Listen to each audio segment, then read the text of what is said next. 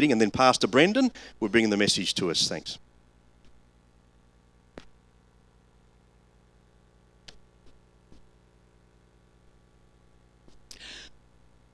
Our reading this morning is from Psalm 139.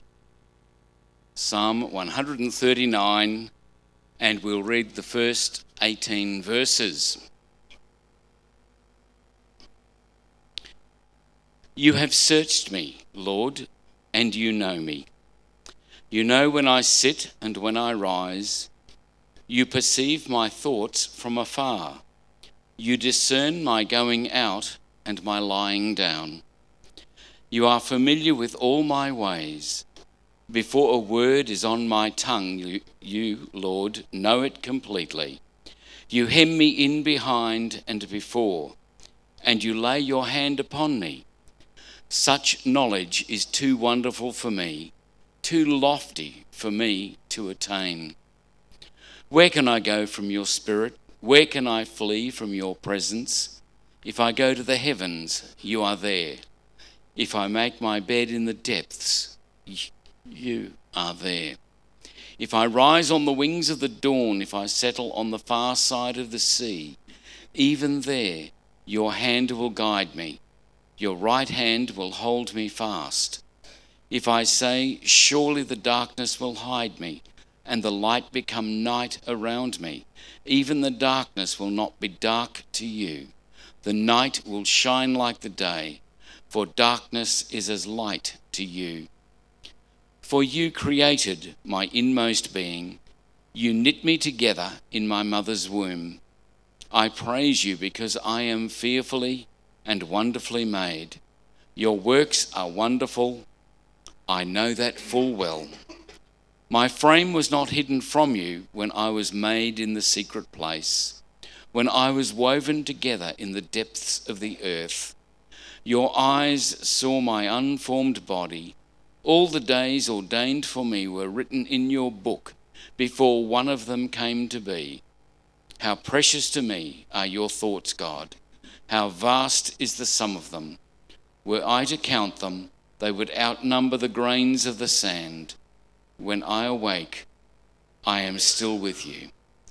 And may God bless that reading from his word. Thanks so much, Bruce. Hi, everyone. I'm Pastor Brendan. You probably know me. If you don't, welcome. It's glad to have you here for the first time. It's fantastic for you to be here. Today we're talking about the fact that God made us. But what does that mean? And who are we in the light of that? So I'm going to pray, and then we're going to dive right into God's word. Let's pray. Father God, we thank you for your word. We thank you for the direction it gives us, the clarity it gives us about creation and about the creation of us. We ask you open up our hearts to what you have to say through your word today, Lord, and open up your word to us. We ask this in the name of your Son, Jesus Christ. Amen. So there's a Greek historian whose name is Plutarch from the 1st century AD, sort of a contemporary of the Apostle Paul. And he wrote a lot, but perhaps his most famous contribution to lasting thought is a paradox called the Ship of Theseus. Some of you might know of this, but Plutarch tells the story of the Greek hero Theseus and the ship that belonged to him, something like the ship I've thrown in the background of our PowerPoint today. He says it was a ship that was so greatly prized, so loved, that over its lifetime, this ship, every time a single board was broken or rotten, it was repaired and replaced plank for plank with a new one. And eventually, over a long enough period of time, the ship was composed entirely of new timbers. And the philosophers would scratch their chins and ask, if every part of the ship has been replaced, is it still the ship of Theseus? Is it the same ship if every part of it has been replaced? An English philosopher, Thomas Hobbes, complicated this matter even further 1,500 years later, and it's a fun complication. So I need you to imagine this with me. Imagine a ship, and over time, the ship's owner has cause to replace pieces of this ship. There's damage, there's wear, and every time he goes to a scrapyard, he sells that broken part, he buys a new one, he replaces it in his ship. Eventually, his ship is built entirely out of components that have been purchased to replace those original parts. Now, unbeknownst to this ship owner, The master of the scrapyard is a skilled craftsman as well, and he has actually the capacity and the skill to repair those broken parts individually, to restore them to working order. And each time a part comes in, he lovingly restores it and then keeps it. And eventually, once the ship's owner has replaced all the portions of his original ship, the master of the scrapyard has enough there to make a whole ship from everything that has been replaced. So the question then is, which of these two ships, the one composed entirely of replacement parts, or the one composed entirely of the original parts that no longer belongs to the guy who traded it in bit by bit, which of those ships is the real original ship of Theseus? Or is neither of them the original? Or are both the original in some way? This is not an easy question to answer, which is why it's been kicked around for a couple of thousand years. But it is an important question, because we're talking about the nature of what a thing is. It's the nature of being, and it's one thing for me to say, or for you to say someone else, that God made you. But it's another thing to examine that deeply and then admit we might have a pretty good idea of who we mean by God even. We might know what we mean by made, but what exactly did he make when he made you? What are you made for, from, of? Did he make a pure and excellent being that someone else keeps ruining? Or did he make a broken and flawed thing that is by its design prone to failure? Did he make the thing that you were meant to be but you aren't yet? Or did he make the thing that you were but no longer are? What did God make when he made you? And if you're the philosophical type of person, then these questions are very exciting. If you're not that type of person, then you're feeling a gut reaction to recoil away from this topic and not to think about it. But I encourage you not to obey that reaction. This is important stuff, and it talks about who you are, what your nature is before God, and about a purpose so important that we can't live our life without it. And people in our world, in our society, and in our families who are self-destructing because they don't know who they are or what they are for. And so when you say to them, you're a child of God, you need to be ready to answer when they turn around and ask back, what does that mean? So the simple answer then to that question, what does that mean? When someone asks, who are they? You could say, well, let me ask the question again. If you ask the question, who am I? The simple answer to that is, well, I'm me. I am this individual. I have things I like. I have things I don't like. I'm not anyone else but me. I change a little bit over time, but I am this personality. That's obvious enough, right? That's usually what you mean when you're talking about me. Obvious enough, but kind of false. We're just not that simple. Imagine how easy it would be to be that simple, to just be one person with likes and desires and dreams that just carried on in that direction. Imagine what it would be like to never do something you knew you shouldn't do, and then have to ask yourself after, why did I do that? That's not me. Or to never have to struggle with a decision because you really want option A, but you also really want option B. We're at war with ourselves constantly, and any explanation of what we are and what we are made of and for has to take into account that conflict. So let's look at how we might define what it means to be a person and to be a person created by God, since this answer is not immediately obvious. Now, this is one of these questions that has interesting dividing lines in major Eastern and Western culture. This is not a hard and fast rule. You will find plenty of wonderful exceptions. But broadly speaking, the Western world has a bigger idea of individualism, and the Eastern world has a bigger idea of relational definition of people. So in the West, you'd say, who are you? You're an individual. You have your hopes, your dreams, your ambitions. You have fears. You have faith. You have reason. Ultimately, those are the things that define who you are. That's the Western idea of being. You and other individuals, you participate together in this world, sometimes helping, sometimes harming each other. Each of us is individually accountable before God for the things we do, and the Bible talks about how we are as individuals, creations of God, and it celebrates that idea. It's kind of little, but that's all right, I'll read it for you. From Matthew 10:30, and even the very hairs of your head are all numbered. This idea that God knows you with meticulous detail. You're not one of a stamped sort of template. Matthew 10:37 says, anyone who loves their father or their mother more than me is not worthy of me. Anyone who loves their son or daughter more than me is not worthy of me. It's a call to prioritize yourself before God, your relationship with God, as superior to your familial relation. God knows you specifically and with meticulous detail. You are individually loved by him. And ultimately, you're individually accountable to him. Even more so than in regards to our own blood kin, to whom we are pretty accountable as well, who will hold us to account. Now, at the same time, there is a communal, familial idea of who we are together. You might say, who are you? Well, you're the child of your mother and father. You're a proud attending member of Sunnybank District Baptist Church. You're an Australian citizen. You're part of the international church, the bride of Christ. You're defined by these relationships. And this too is a biblical idea. It's what we might call relational identity. From Luke 14:26, if anyone comes to me and does not hate their father and mother, wife and children, brothers and sisters, yes, even their own life, such a person cannot be my disciple. Now, this is a very similar quote to the one we had from Matthew, but you see the subtle change of emphasis. This includes denying yourself as well. In this case, we see Christ saying that your actual identity is supposed to rest in your relationship to God, and your individuality is less important than that. To become a disciple is to be defined by relationship to Christ. And Psalm 127, 4-5 has this fun line, like arrows in the hands of a warrior are children born in one's youth. Blessed is the man whose quiver is full of them. They will not be put to shame when they contend with their opponents in court. For this psalm's purpose, the children may be people, but their individual peoplehood, their ambitions are irrelevant. But the picture this psalm is painting, these children are an aspect of their father. They're defined by their father. The father is defined by having them. They have a functional purpose in fleshing out who the father is and what his relationships are, and that makes him what he is. So there's a relational definition, not just an individual one that we have to wrestle with. And this one is harder for Westerners to grasp because it is not our specialty. And I still grapple with it myself. We are primarily individualist in the West, like in Australia and America.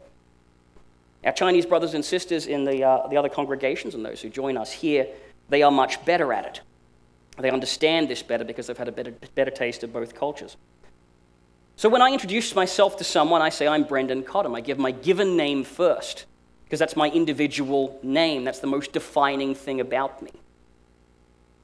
When my friend Yu Hao introduces himself, he puts his family name first, Yu, because his immediate relationships are the most defining thing about that culture. This is not a trivial difference. This is makes big differences in culture, and it's worth knowing. Take this sentence, for example. Mum, Dad, I'm dropping out of my medicine course and I'm going to share an apartment in Melbourne with my band. Now, this is not exclusively divided down cultural lines. There's plenty of overlap.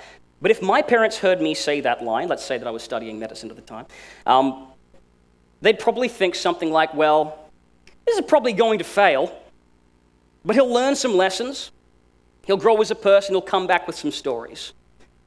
They'd be hesitant, but ultimately encouraging because it seemed like something I wanted to do and was devoted towards. If my friend Yu Hao, my friend Jesse's parents had heard that line, I expect they'd have very different thoughts. This is going to damage him. He's disrespecting our wishes. He has responsibilities here. It's a fundamentally relational response. One is not necessarily right or wrong, but one has a different idea of who someone is. They might say he's individuating too fast and too much, and that's painful.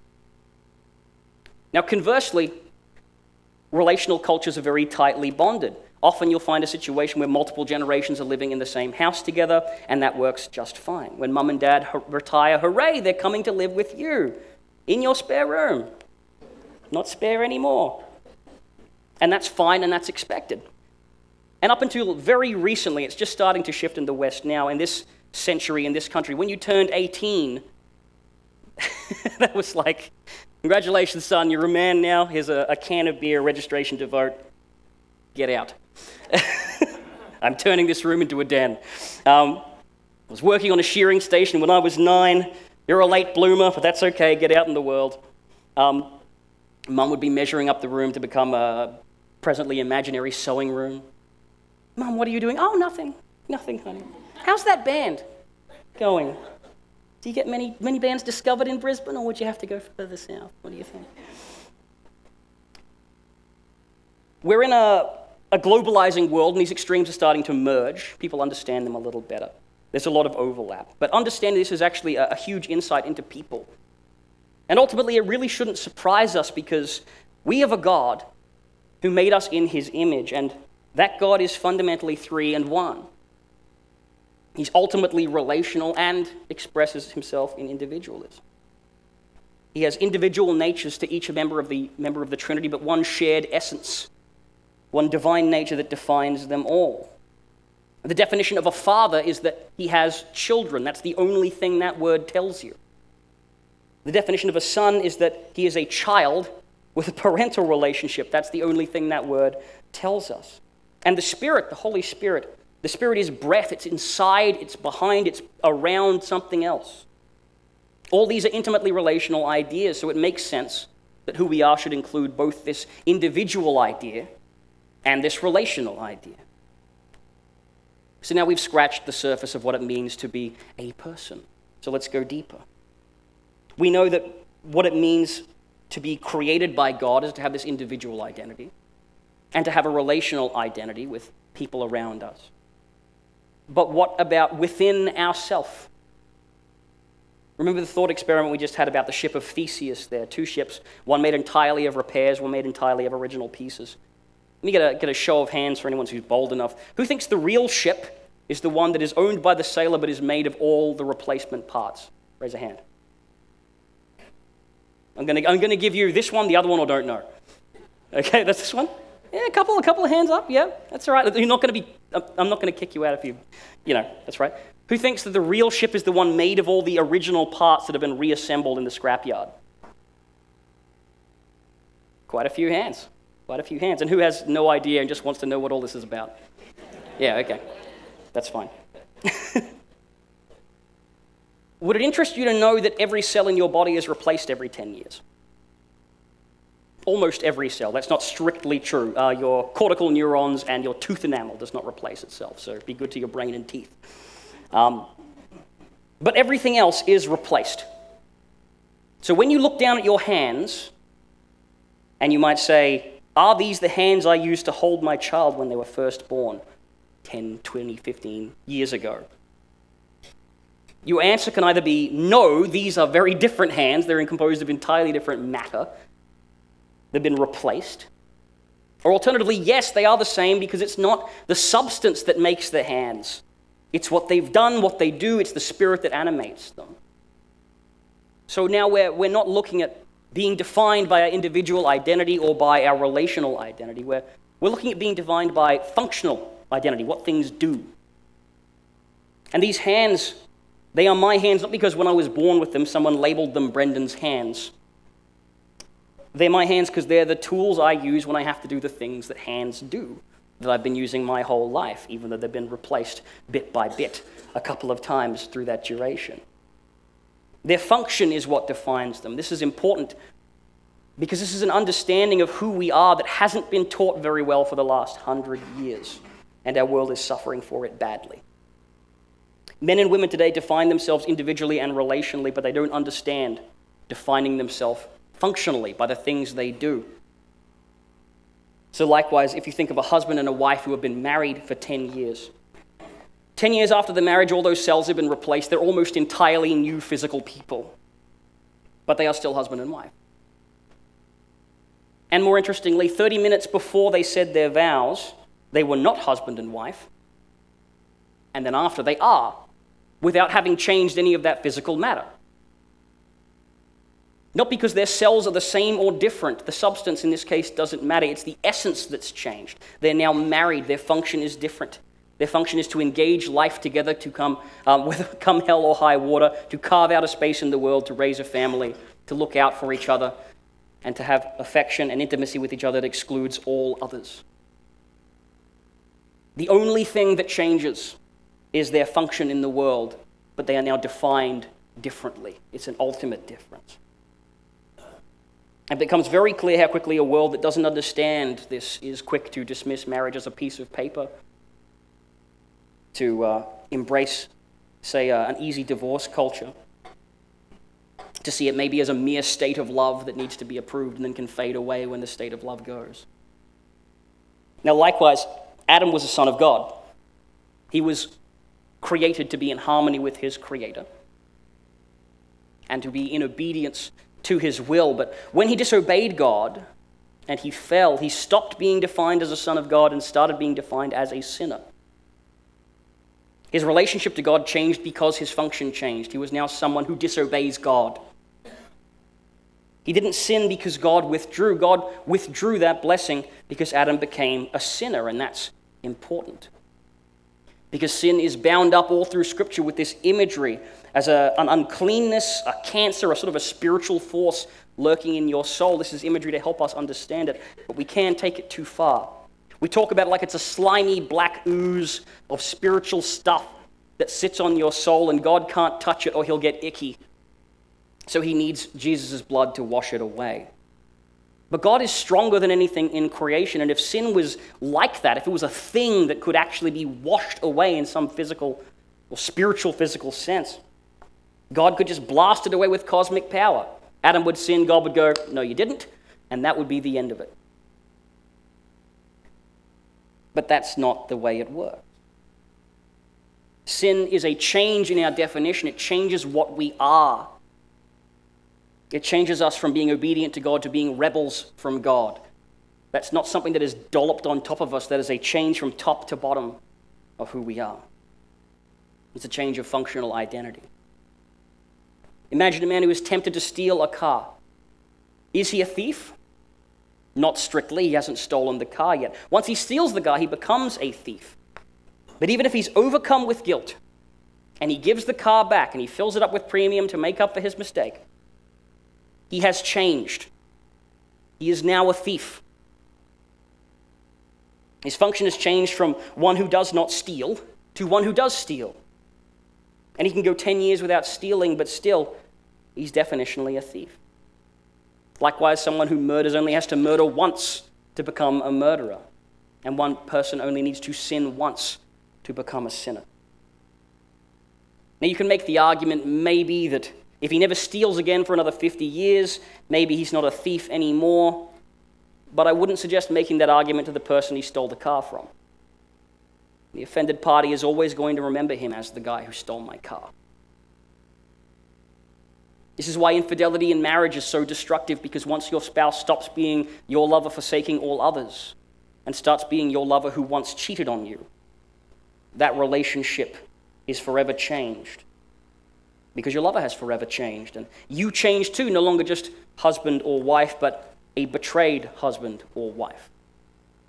And no amount of justification, it was just physical, I was just lonely, I was drunk and they pressured me. None of that stops the functional identity from warping as a result. You simply cannot ignore it, and if you do, then it will take itself out in other ways. And Jesus takes us a step further. He highlights that functional identity is not even about actions, it's about who you are at that core level. Oops. I think I might have gone too far. Functional identity. Yes, there we go.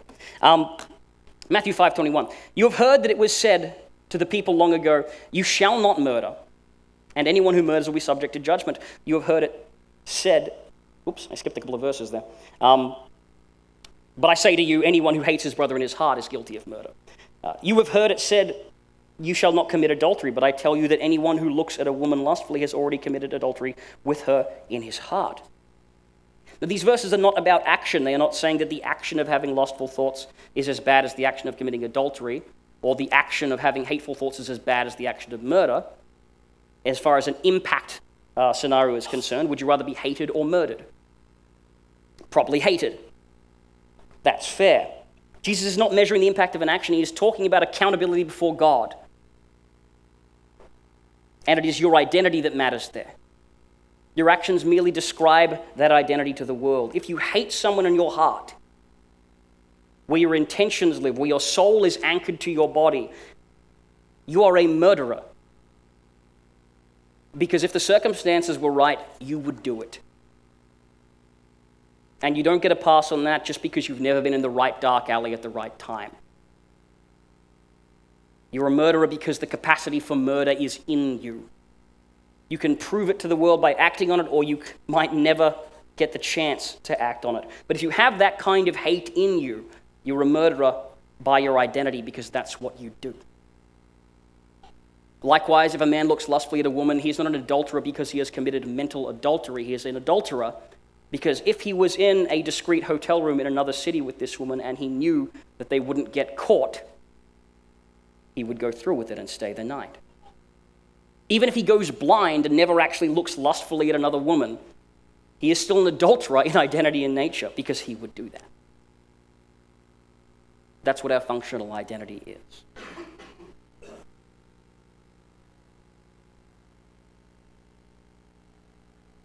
It wasn't the fruit in the garden that made Adam and Eve fall. It did not poison them. It wasn't a physical toxin.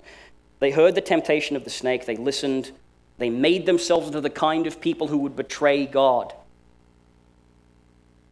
And if God had slapped the fruit out of their hand, it wouldn't have mattered, because they were sinners the moment their nature accommodated their desire to sin.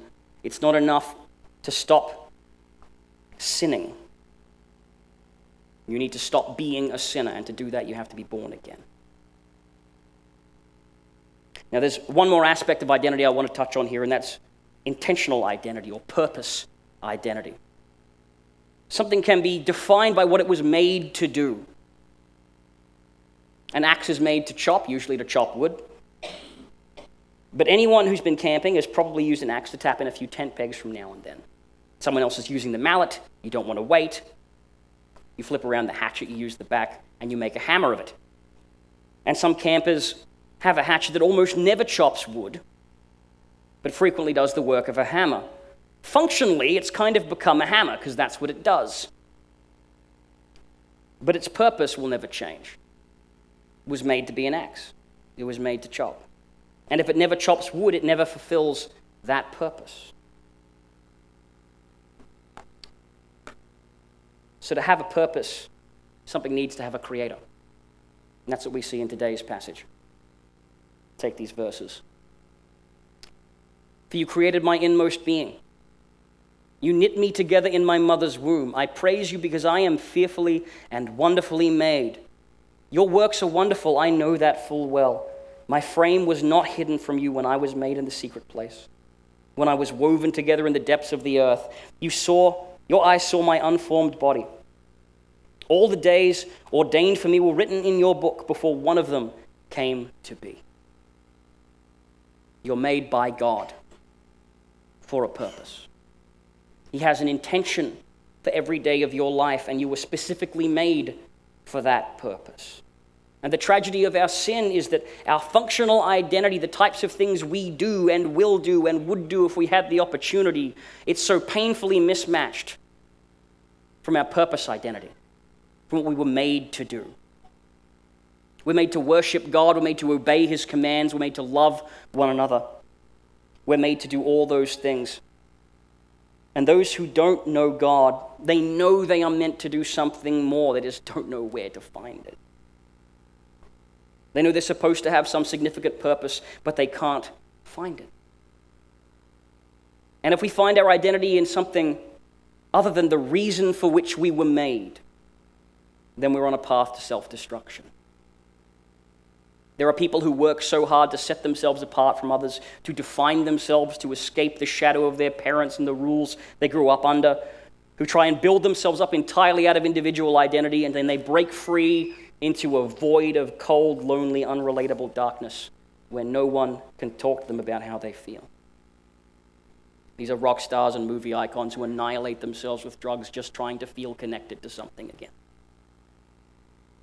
There are people who are so tightly wound up in relationships that they lose the idea of who they are entirely into the people around them.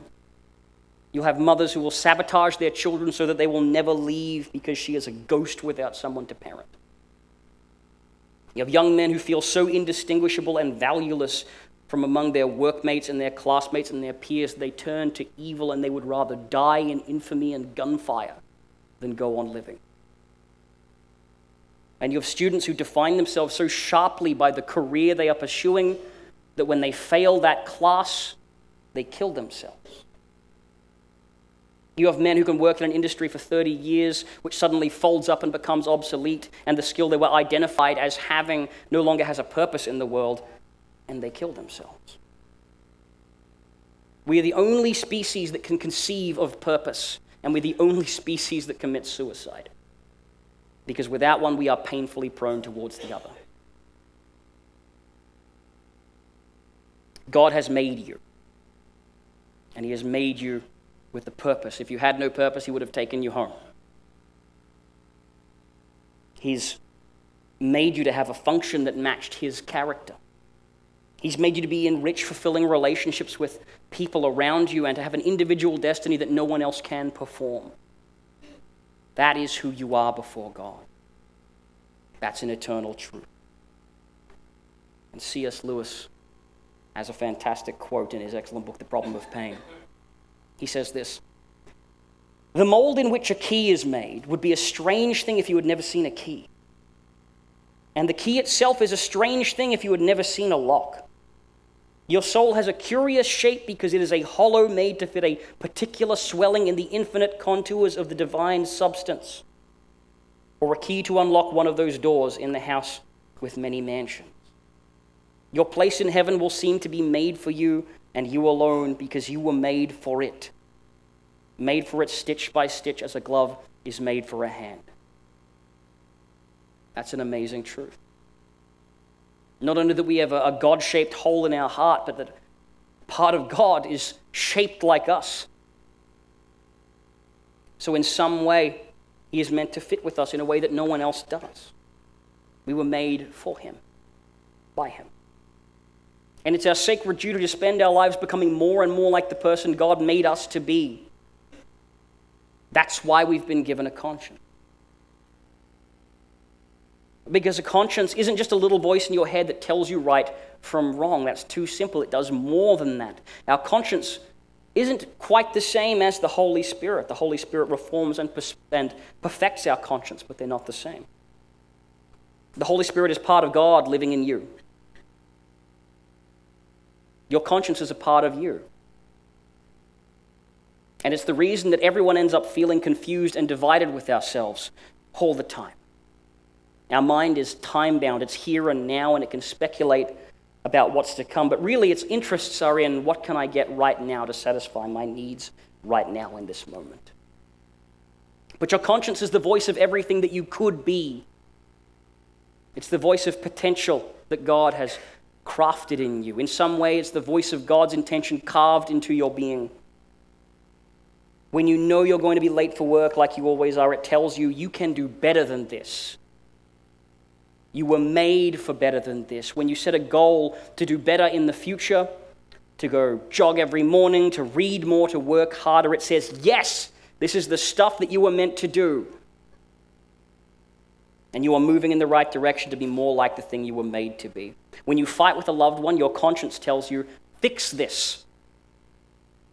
You're out of harmony with the people who partially define you. If you fix this now, it will be fixed. If you don't fix this, you will look back over the battlefield of this relationship 20 years later and think, I should have fixed that. Your conscience isn't perfect, but it's almost always right. And if you ever doubt it, you can and should pray, and the Holy Spirit, you will find, usually takes its side. A teenage guy might say, should I date this girl? She doesn't believe in God, but I feel like she's close. And maybe if she'll come along to church a few times while we go out, what does my conscience say? No! I'd better pray. God, I know I'm not supposed to date outside the faith, but maybe this time, no! You will find your conscience and the Holy Spirit are happy to gang up on you. It's a good problem to have. You used to be able to ignore your conscience when you wanted to do something stupid, but once you have the Holy Spirit, you're outnumbered. becomes much harder. You can consult your conscience renewed by the Holy Spirit. That is what it is there for.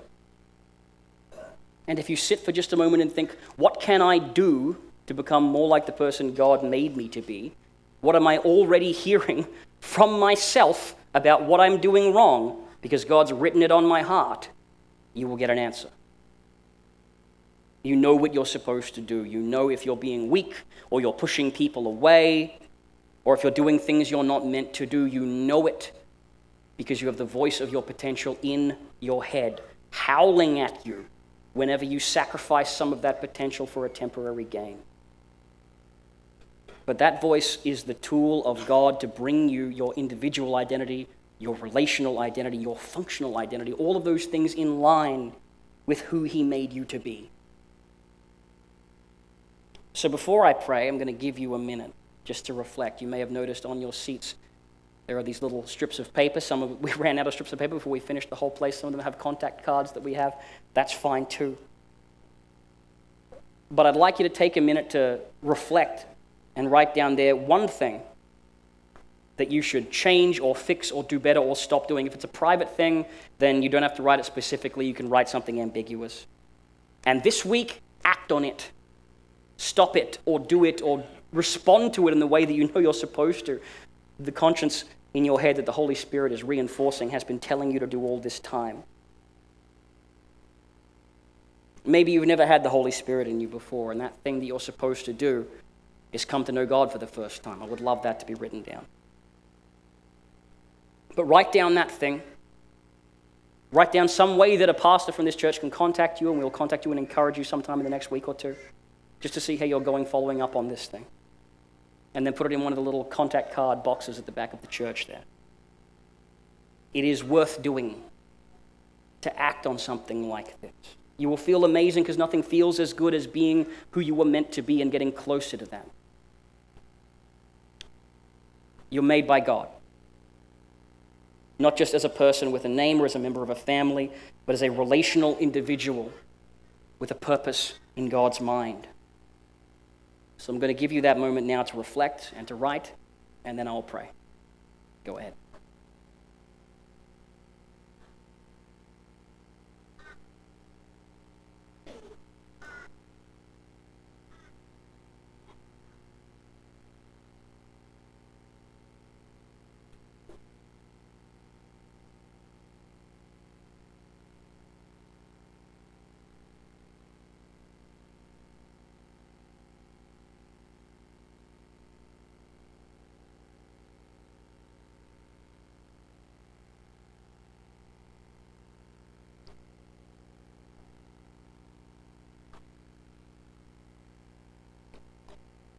Father God, you made us. You know our thoughts. You know our actions. You know what you made us to do. You know what you have planned for every day of our lives. And it's our prayer that we won't just be content just to be what we are, but we'll be fired up and inspired and driven by your Spirit to be who you want us to be. May your Holy Spirit speak brightly in our heart. May our conscience conform to your ways and draw us onward to you. And may our identity, now and forever, rest in the destiny that you have given us. We ask this now in your Son, Jesus' name. Amen.